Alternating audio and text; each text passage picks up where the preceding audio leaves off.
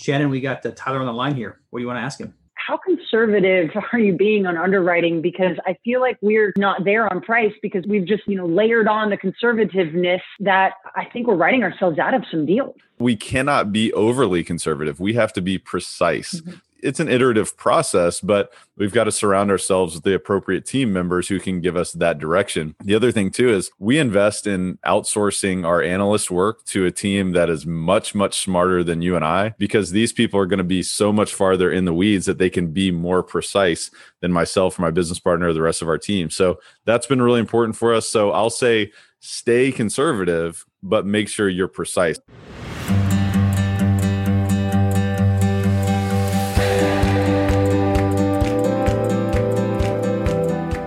Welcome to the Diary of an Apartment Investor podcast with your host, Brian Briscoe. In this podcast, we bring some of the top professionals in the apartment investing field to discuss various aspects of the apartment investing journey with the sole purpose of educating listeners to make wise investment decisions. The Diary of an Apartment Investor podcast is sponsored by Four Oaks Capital, bringing you high-yield returns through apartment complex investing. This is journal entry number 120 and part of our Ask the Experts series. Today we speak with experienced investor Tyler Chester and aspiring investor Shannon Kiefhaber. Keep listening for discussion on when to be conservative and when to be precise in your underwriting and how much effort to put into determining the offer price on your LOI. And now, the show. Welcome to the Diary of an Apartment Investor podcast. I'm your host, Brian Briscoe with Four Oaks Capital. Very excited for today's show. It's another one of our Ask the Expert episodes, and we have two amazing guests on the line with us. We have Tyler Chester and Shannon Kiefhaber. Tyler is the co-founder of CF Capital, a real estate syndication firm which focuses on acquiring and repositioning multifamily assets in the Southeast United States. He's also the founder and president of the Chester Companies, which provides its cornerstone of exceeding value through high-performance coaching and consulting for real estate investors. Additionally, Tyler is the creator and host of Elevate Podcast. Elevate's for leaders, entrepreneurs, and real estate investors who have a desire to be extraordinary. And our aspiring apartment investor today, she is a third-generation real estate investor. Her grandfather bought land in Georgia, and he and her father developed it together. Her father now owns and manages over 35 properties and then wants to retire. And Shannon's going to pick up the management of those properties, and in the meantime is trying to pick up some multifamily properties of her own. So, Tyler, love everything about you. Been following you for a while now. Been on your podcast. Super excited to have you on the show today. So that said, welcome. Hey, thank you so much. And you love everything about me. I didn't know that. That's amazing. Everything. Absolutely. That. Yeah. The map on your wall, the bookshelf. It's just everything. So you don't know about the skeletons in my closet. Maybe we'll talk about that today. Who knows? All right. Hey, let's bring some skeletons out. Maybe I'll change my opinion of you by the end of this one. But so let's talk about you. Let's talk about your background and history, because of course that's my favorite subject is Tyler Chester. So bring it. Absolutely. No, thank you for having me. It's a pleasure to be with you, Brian, and Shannon as well. Thank you. And everybody listening, thank you for listening in today. But, a little bit about my background. I got started as a professional in the corporate world, in corporate America. And I was actually started in sales, and then I was doing marketing and international marketing research, market research. And I was always fascinated with branding. I was always fascinated with, the psychology of business and human behavior and consumer behavior. So that's why I got into marketing. And I learned fairly quickly after a few years, and it actually took me a little bit of pain to realize this, is that while I was fascinated with that function of business, I was not fascinated with the politics of corporate America. And so it took me a while to figure out, all right, the answer to this is not getting my resume ready for another organization. My answer is to put my ladder on a different wall and climb a different ladder. And so, I kind of raised in middle class, middle America, and I never once thought I would be an entrepreneur or an investor. Mm-hmm. I thought success for me was to climb, a corporation. And so I ultimately got into real estate through asking questions and surrounding myself with people who I saw as successful, and ended up getting my real estate license and started selling commercial real estate, over the course of a few years. And so that got me in the business. And then I started investing along the way and, learning about the multiple streams of income and all the beautiful things that we love about real estate. And that's really how I got started in the business. Yeah. So another corporate America dropout, I guess. So yeah, absolutely. Awesome. So you were a commercial broker, you say, and now you're in the syndication world and buying apartments as an investor. What drove you to make that switch? I just became fascinated with, just all the benefits of real estate. And I'm always been a salesperson at heart, so to speak, but I can't sell something if I don't believe in it. And I truly believed in it. So I started investing actively in multifamily as I was kind of known as the apartment guy on the brokerage side.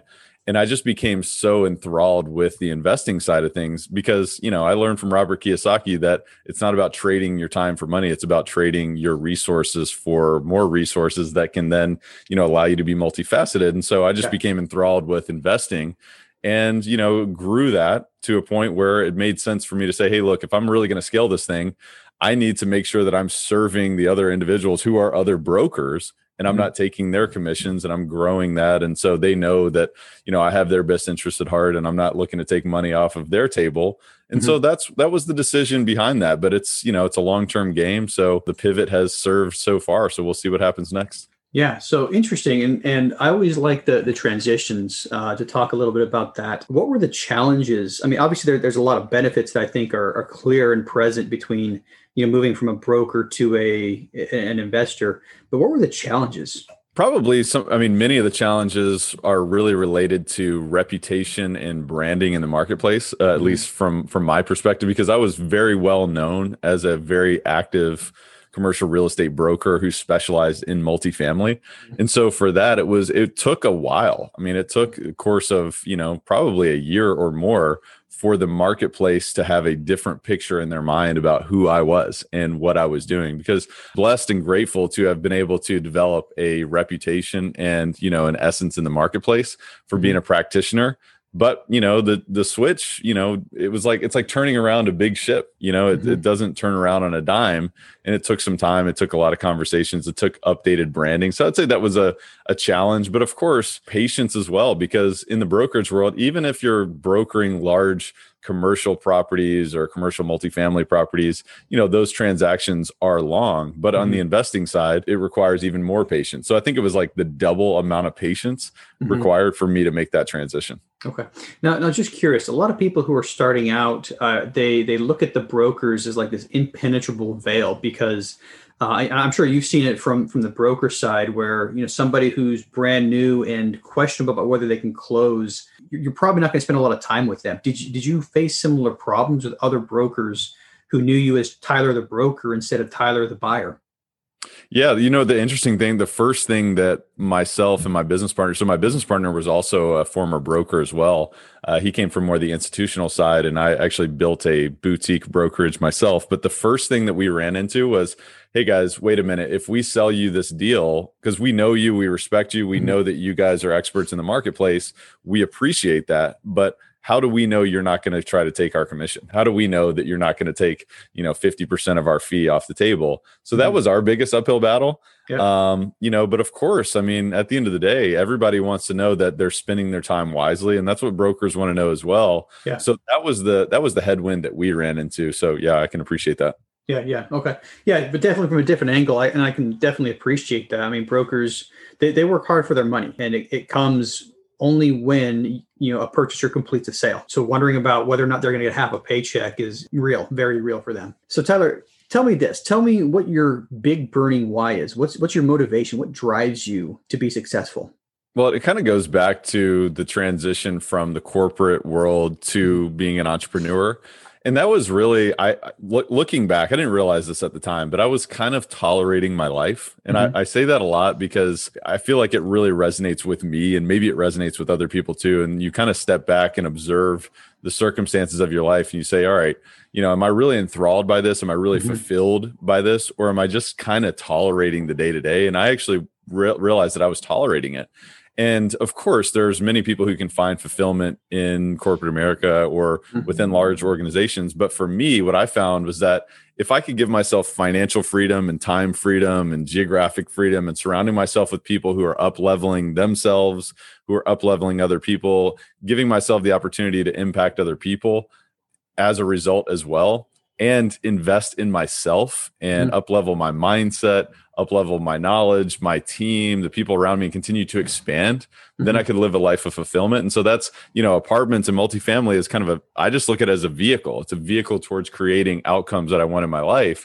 And so the why for me is to live a life of fulfillment and to give that to other people and to show other people. That's why I created Elevate Podcast, is because we talk about, hey, what is it that you're doing to expand as a human being, expand as a person, as well as use a practical vehicle like real estate to provide for your needs otherwise. So I just want to show more people that it's possible and that it all starts with your beliefs. Do you believe it's possible? And if so, then let's take action. So that's really my big why.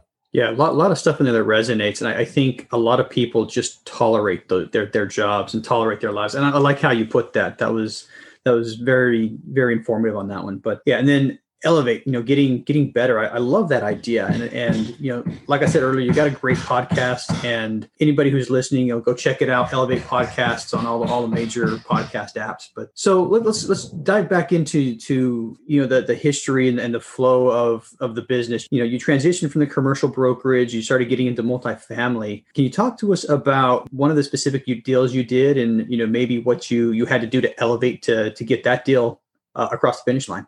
Yeah, I mean, I could look back and kind of share, a bunch of general experiences. And, for me, my path has been start small, make the mistakes on a small scale and then go a little bit bigger and then go a little bit bigger. And so that's been my path. And I started investing in multifamily with my own money. And I'll tell you that I made every single mistake in the book, I feel like. And now, granted, I continue to make more and more mistakes, but hopefully to a lesser degree.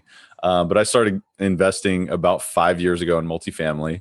And, as we've continued to scale, I mean, our approach now is we buy 1 to 300 unit value add BC deals across a general, geographic footprint that makes sense for us, within about 3 to 4 hours of our headquarters, so to speak. And so, that's our approach. But I will tell you that right now in the current marketplace, we're very opportunistic. And what I mean by that is, it may not fit in the exact box that I just described to you, but we will consider alternative opportunities. And what I mean by that is, if there's a class A deal that makes sense and it fits sort of in a risk reward balance, we'll consider that. Typically, we'd like to see a deal where we can add value from an operational perspective or a physical perspective or what have you. But if there's an opportunity that we feel like is priced appropriately and that we can take action and we can achieve a certain yield, we'll do that. We're also looking at, mixed use deals. And of course, retail is one of the most challenged asset classes in the marketplace, but perhaps there's an opportunity for us to capture, a part of that market cycle. Because this, every single economy, whether it's a sub-market or a macro economy, a micro economy, there's a part of, the cycle that we've got to pay attention to. So we're very opportunistic, but that's kind of the general approach that we take. And, we partner with accredited investors on those acquisitions and business plans. Nice. Yeah. And you bring up, retail, which has been hammered, but I mean, the way I look at it, retail's on sale right now, and I think, a lot of the hotels and even office space in certain areas are very well valued for people who, like you, are opportunistic and know what they're looking for and are ready to go. I mean, eventually, I hope, and knock on wood, we're going to be back to normal business. And eventually those retail things are going to open back up. Offices are going to have people back in them. And, right now is a good time to move towards those. But anyway, I appreciate that very much. So let's talk about what's next for you. Yeah, I mean, we're excited about the opportunities in the marketplace. And I think that anytime you have a disruption, there's always going to be new opportunities as you grow and as you go. So, we definitely want to scale our company and our acquisitions and, just really the assets that we, manage and deliver, beyond expectations. So, we're definitely in this for the long haul and we're continuing to grow there. But, beyond that, I have such a passion for high performance and really exceeding my own potential and sharing that with other people around me. So I am a high performance business coach for real estate investors and salespeople as well. And myself and my business partner within that endeavor, Trevor McGregor, have launched Elevate High Performance Coaching Academy. And it's amazing. It really is amazing. And it helps people really get out of that tolerating their life into developing a set of circumstances where they can design a life of their dreams. And it sounds corny and all this stuff, but it's a way for us to really kind of compress decades into days. So that's really what's continually next, but it's all about, continuing to raise the bar. And I'm excited for each and every day. All right. Awesome. I like it. We'll put some information about the Elevate High Performance Coaching in the show notes for anybody who's interested. And just curious, how loud is that hammering? You guys hear that now? I can hear it. Pretty loud. Pretty loud. Yeah. Yeah.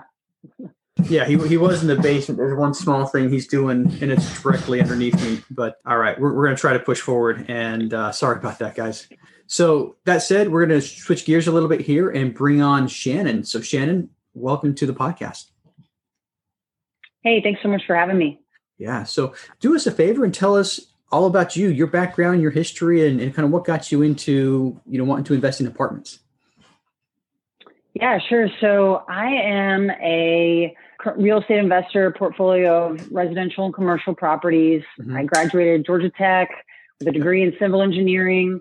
I've been working in the industry, the energy infrastructure space for the past 10 years. Mm-hmm. And I am now currently starting to step into more of an asset management role Mm-hmm. into my family's commercial and industrial portfolio.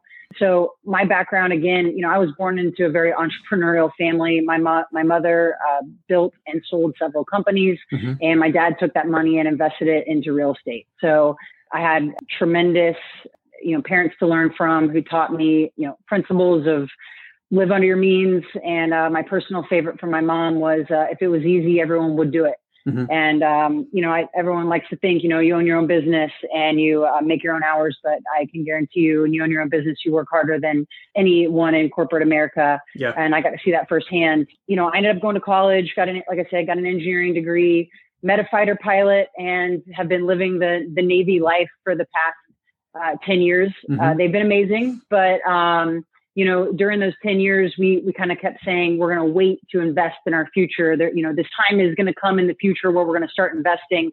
And, I finally said, what are we waiting for? And so we finally kind of took a step back and said, let's purposefully, kind of get back to the roots, the way I was born and raised, which was starting with a single family purchase and kind of grew that portfolio, my own personal portfolio here in Virginia Beach. I live in Virginia Beach and invest in Hampton Roads, and then and also in Florida. And during once we purposefully started investing, met another real estate investing couple that we hit it off because we were the only people our age that were doing this, that were living under our means, saving our money, buying real estate. It's crazy, right? In our Wow. 20s.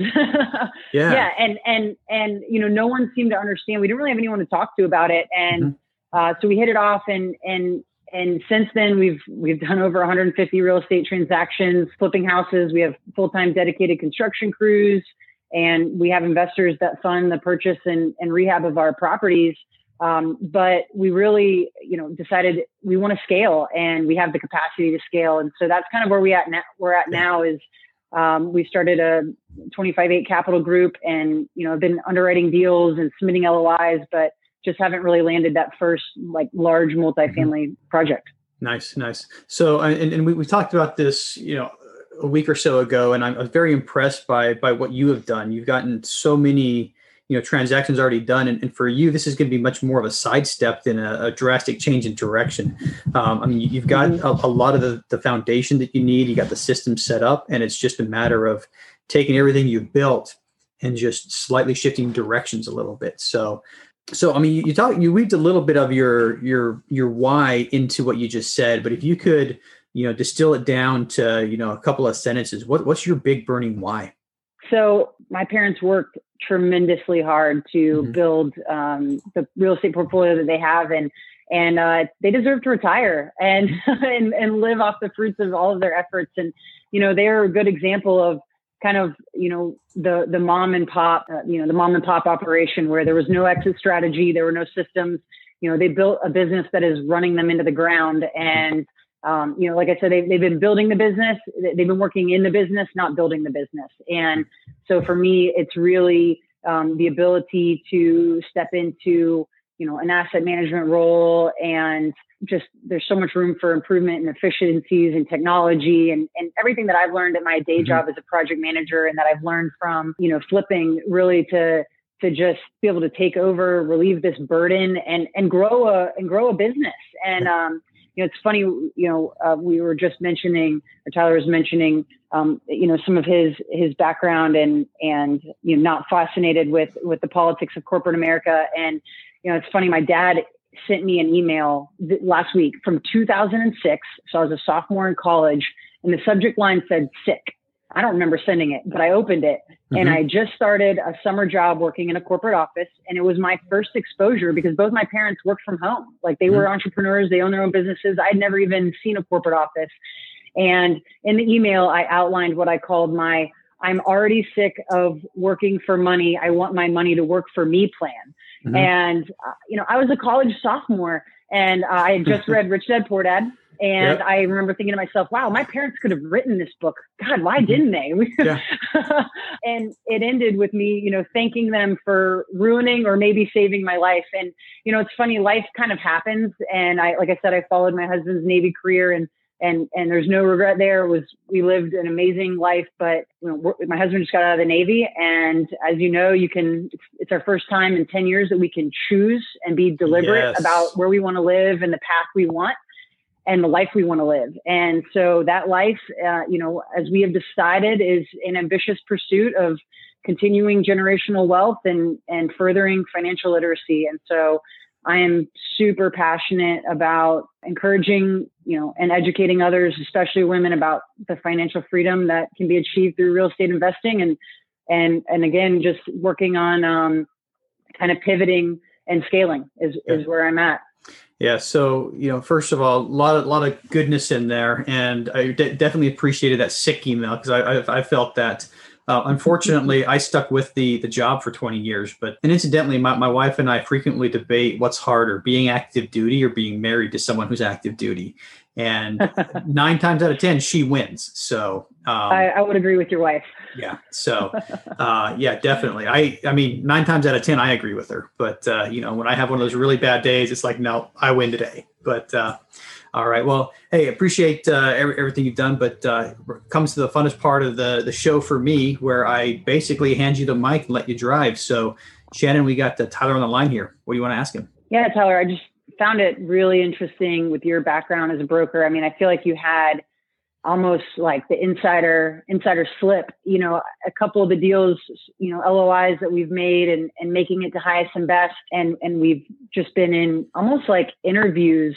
And it's just felt like maybe just that jump from, our kind of domination in the single family world to then being a seat at the table with, larger 25 to 50 unit properties, and just maybe not knowing the certain, I don't know, tactics or words or phrases or buzzwords or not, I'm not really sure what it is, but maybe what are some unique questions or strategies that you use or ask brokers, as the buyer, to help figure out how to negotiate that winning offer? No, thank you. That's a great question. By the way, I admire your background as well. So I just wanted to say that. It sounds like you've had a lot of success in real estate, and I think you can definitely leverage that in many ways as you continue to scale. But, the first thing I'll say to the question that you just asked is answer questions before they're asked. And if you want to think about it, like, brokers at the end of the day are wanting to, answer their clients' questions and give their clients assurance that when they spend time with you, it's going to be time well spent and compensated. And so, with that, obviously you've got a track record that's significant, right? You've got a team that you have really put together that you can show that you have what it takes to make this happen. And so, one thing I would suggest for you is, while maybe you don't have the specific track record of the deals that you're looking to purchase, you do have a significant track record. And I'm sure you can leverage those relationships into a further team that can also support, even a more in-depth track record, if that makes sense. So that's the first thing that I would suggest to you. The other thing too is go the extra mile, go above and beyond, and have the conversations before time is of the essence about, hey, what would really, give you comfort in doing business with me, Mr. Broker or Mrs. Broker or whoever it is, before time is of the essence. Like I said, before you're in that best and final and you're competing with 4, 5, 6 other groups, to have that conversation. The other thing too is sweeten the pie a little bit. What can we do to make our deal much more attractive, whether it's hard money, whether it's shortened due diligence time frame? Of course, price is in there. But beyond that, how can you strengthen the relationship? Because the relationship is what it's all about. at the end of the day, the broker is going to want to do a deal with a certain group over others. And it's like, hey, do I like these people? Do I enjoy them? Obviously the other stuff is important, but they're going to go to bat for a certain group, and they're going to say, look, I know that this offer seems better, but I'm going to tell you that this group is the group you probably want to go with. Obviously, you make the decision, Mr. or Mrs. Seller, but here's what I would suggest to you, because the best brokers out there are advisors. They're not just paper pushers. They're not like, here's all the offers, let me know what you think. Pick one. Yeah. Yeah. So they're going to advise. And so, there's many things you can do, but it is about investing in those long-term relationships. As there's many things you can do. There's handwritten letters, there's gifts, there's all these things, but it is about staying top of mind and all this stuff. But that's kind of a high level, but does that resonate with you? Yeah, absolutely. I mean, I'm talking to a broker recently that's kind of, my age, my gender, we hit it off. And she was like, people forget, like, we're just normal people too. Like and she felt like she's approached and some just not as an average human being. And so absolutely that's really helpful. But I would say, several times, when we did lose out, it was on price, and we were told, hey, your team was excellent. You guys were, polished and just brought everything to the table that we asked, but it came down to numbers. And so, my next question was just, how conservative are you being on underwriting? Because I feel like we're conservative on top of conservative on top of conservative, and we're conservative in so many different areas of our underwriting that at the end of the day, we're just not there on price because we've just, layered on the conservativeness that I think we're writing ourselves out of some deals. Yeah, no, it's a phenomenal question. One thing that I'll say is that the current stage of the market cycle is obviously different than every other stage of the market cycle. So we've got to be very transparent and very aware of where are we in that. And obviously there's a ton of demand for multifamily investments. And so we've got to have that recognition. The other piece of it is it's absolutely a numbers game. I mean, I'll tell you, when we got started in this business, sort of the frame of reference was, hey, you're probably going to look at 75, maybe 100 deals before you close one. I think it's closer to probably to 150 at this point, at least for us. And I'll tell you the reason why I say that is because, like you, we're conservative, but we cannot be overly conservative. We have to be precise. Mm-hmm. So like, as an example, one thing that, has been a topical piece of news that we've been following has just been insurance pricing. Insurance has risen dramatically recently over the past couple of years. And, that's been one of the things that can really make or break deals. But if we look at a deal and say, hey, this is going to be $375 a unit, but it really turns out to be $325 a unit or $350, that can make or break a deal. So precision has become very important to us. And so it's an iterative process, but we've got to surround ourselves with the appropriate team members who can give us that direction. The other thing too is we invest in outsourcing our analyst work to a team that is much, much smarter than you and I. And I mean that with all due respect. I'm a CCIM, Certified Commercial Investment member. I went to study how to be an expert in market analysis, financial analysis, investment analysis, but I still outsource that work because these people are going to be so much farther in the weeds that they can be more precise than myself or my business partner or the rest of our team. So that's been really important for us. So I'll say stay conservative, but make sure you're precise. So it's almost like what Robert Kiyosaki says, there's two sides of the coin. Of course, some people are winning deals by being more aggressive. And so we can stand on the edge and look at that side of the coin.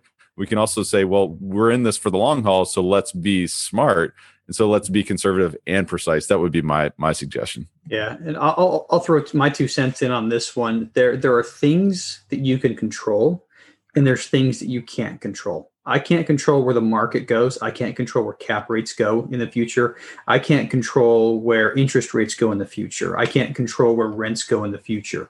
So the things that I can control, that's what we are as precise as possible on. Okay. And those are the areas where we're willing to, to walk the line and be very, like Tyler said, precise on. But when it comes to looking at the future, that's where we tend to be conservative because that's what we cannot control. Everything else we have, a dog in the fight as far as what we can control. Can we control expenses? To a certain degree, absolutely yes. Can we control what the cap rate's going to be 3-4 years from now when we're selling? No, we can't. So we're going to be conservative with that number. Yeah, and I'd like to add something on that as well, because I think it's such a great point. There was a book that I read a couple of years ago called Thinking in Bets by Annie Duke, and she was the former professional world poker champion. And what she talks about is like nothing in life or in business is certain, right? When we think about exit cap rates as an example, we don't know where the future market is going to be, but we can think in bets and we can bet on a certain probability of, hey, are cap rates going to expand? Or are they going to compress further? And we look at history and we try to analyze based on that. And obviously there's some speculation involved there, but that helps us, sort of guide our decision making. But I think it's really important. Yeah, that's awesome. Thank you so much.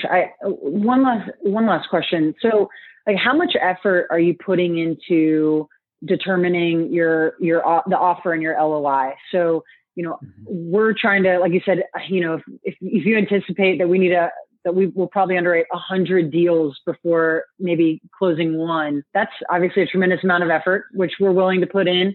But I think maybe we're putting in too much effort. It feels like sometimes underwriting to put in an LOI, and just interested in your thoughts around that.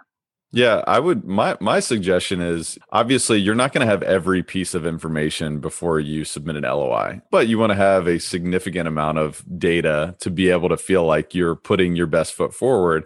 So our kind of rule of thumb is if we have 70 to 80% of clarity around this project, then it's a go for us to put our best foot forward.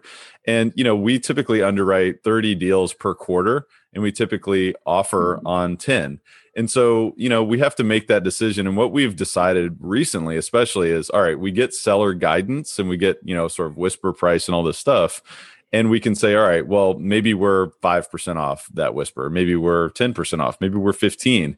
But what we have decided recently, especially, has been, look, we're going to put our best foot forward no matter what, where it makes sense for us. We're not in the business of hurting feelings, and this isn't a business of emotions. And so we put our offers, out there. And so if we do get traction at that point, then we can nip and tuck where necessary. But that's how we handle that. But Brian, is there anything else that you would add to that? Yeah, I mean, same thing. We're always sharpening our pencil. We're always, we go in with what we know, and LOI is non-binding. I mean, obviously, you don't want to make it a business of submitting LOIs and backing out, but you remember the LOI is non-binding. And in a lot of marketplaces right now, once you even go under contract, you have a due diligence period where your earnest money is fully refundable. So we look at submitting an LOI as we have to have a chance on the property. So do we have to know everything before throwing the LOI in? No, we don't. We'll take a lot of things, and we'll keep track of, the known unknowns, what we're still looking to clarify on. And the biggest thing is CapEx budget and, condition of property. I mean, until you walk the units, you don't know how much you're going to spend to bring things back up. And we're looking at value add plays. On the flip side, we're waiting until we don't put a whole bunch of LOIs out there. My partner who does the acquisitions, he's talking with the brokers frequently. And if we don't have a chance, at the price that we can underwrite it in, or the price that we can purchase it at, we're not going to put an LOI in. So the discussion between him and the broker is like, hey, the highest I can get on this price is 4.7. Is that even worth putting the LOI in? If the broker comes back and says, yeah, put it in, we'll do it. If the broker comes back and says, non-starter, we're not going to waste the time putting the LOI through. So does that answer your question? Yeah, it does. And I think some of the nuances in what you guys are saying is actually really helpful. So, I mean, I think in the past I've acted, I think, a little bit more, maybe too transactional with the broker. And I think it sounds like you're just having regular conversations, just open, honest, transparent. And I think that's what's hurt us a few times in the past, is especially from just the single family side, or, where we're buying, these distressed properties, and there's not just that clear and open communication flow. And it seems to be very different in the multifamily or commercial world, where a lot more cards are on the table, where there's a lot more honest and transparent talk about what things are worth, value, rehab costs, things like that. Yeah. And it is a relationship business. It always is. And I know my partner, Eric, he's, like I said, he's our acquisitions guy. I know he is good friends. I mean, friends with some of the people that are the brokers. And, we've had one broker that's actually invested in more than one deal with us, so we've taken that relationship to the next level. And I think that really helps with, maybe we're not getting the first call when they sign on a property, but, we're in that first round of calls. Yeah. And it is really important. I mean, I look at the relationships as more transformational type of relationships versus transactional, because whether or not you get that opportunity that you're looking at, you're planting seeds for a long-term relationship. And people, when they see you're out there playing on the field, so to speak, quote unquote, they see that you're a real player. And so they're going to start to bring you opportunities from the next deal. And so I think that's important because they want to see that, hey, your thinking is in line with what's the reality of the market. Because if you're giving them feedback and you're 25% off where, the market really is, then maybe that's a problem. So obviously let's be aware of that. But having open communication invests in those relationships. And that's the compound effect there, I think, will start to take hold for you. Yeah, the first couple acquisitions we did, I was running the train on acquisitions. I remember just having a very frank conversation with the broker on a property. I'm like, I think the whisper price was 6.2, and I called her up and I'm like, I can't get above 5.4, and she laughed. And at first I'm like, oh my gosh, I was still new to it, and I thought I was offensive in somehow. And she was basically frank with me and honest with me back. She's like, the owner is dead set on 6.2. Like, we've told him he's not going to get more than 5.5, 5.6. Like, we are right with you on your numbers, so there's that to play too. But anyway, we're basically at the end of the show today. So I do want to thank both of you guys for coming on. I really appreciate your time here. Got one more question for each of you. And Tyler, you get to go first. How can listeners learn more about you? I think the best way is to go check out Elevate Podcast on any podcast platform. There's tons of content there. In fact, you can listen to Brian on Elevate as well, but that's the easiest place. And then of course you can find me across social media or tylerchester.com. Yeah. And I'll just throw a little carrot out there. If you can find the spot where my power went out during the podcast, email me and I'll send you a free something or other. I haven't decided yet. That's but you'll get something for free from me, but it'll be worth your time. All right. Shannon, same question for you. How can listeners learn more about you? Yeah, so you can see, pretty much all of our flips. We document a lot of those on Instagram at LV Realty, and then reach out to me on social media. And we also have a website for our capital group, 25-8 Capital, and that just kind of gives a little bit more some bios about the four of us that are in that capital group and looking to start increasing deal flow opportunities and underwriting more deals. Apparently we need the magic number is 100. So we're 50 short. Yeah. Magic number is about 100. So yeah, keep on pushing. And each one you don't get is just one closer to the magic number. So, all right. Well, I appreciate once again your time and talk to you guys soon, I hope.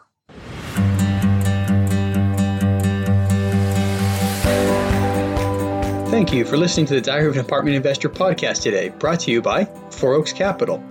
If you'd like to know more about how to invest in apartment buildings or want to be a guest in our show, visit our website at fouroakscapital.com/podcast or email us directly. If you're still listening, you obviously like the show, so pull out your phone, tap subscribe, and leave us a 5-star rating on your favorite podcast app. And we'll see you again next week.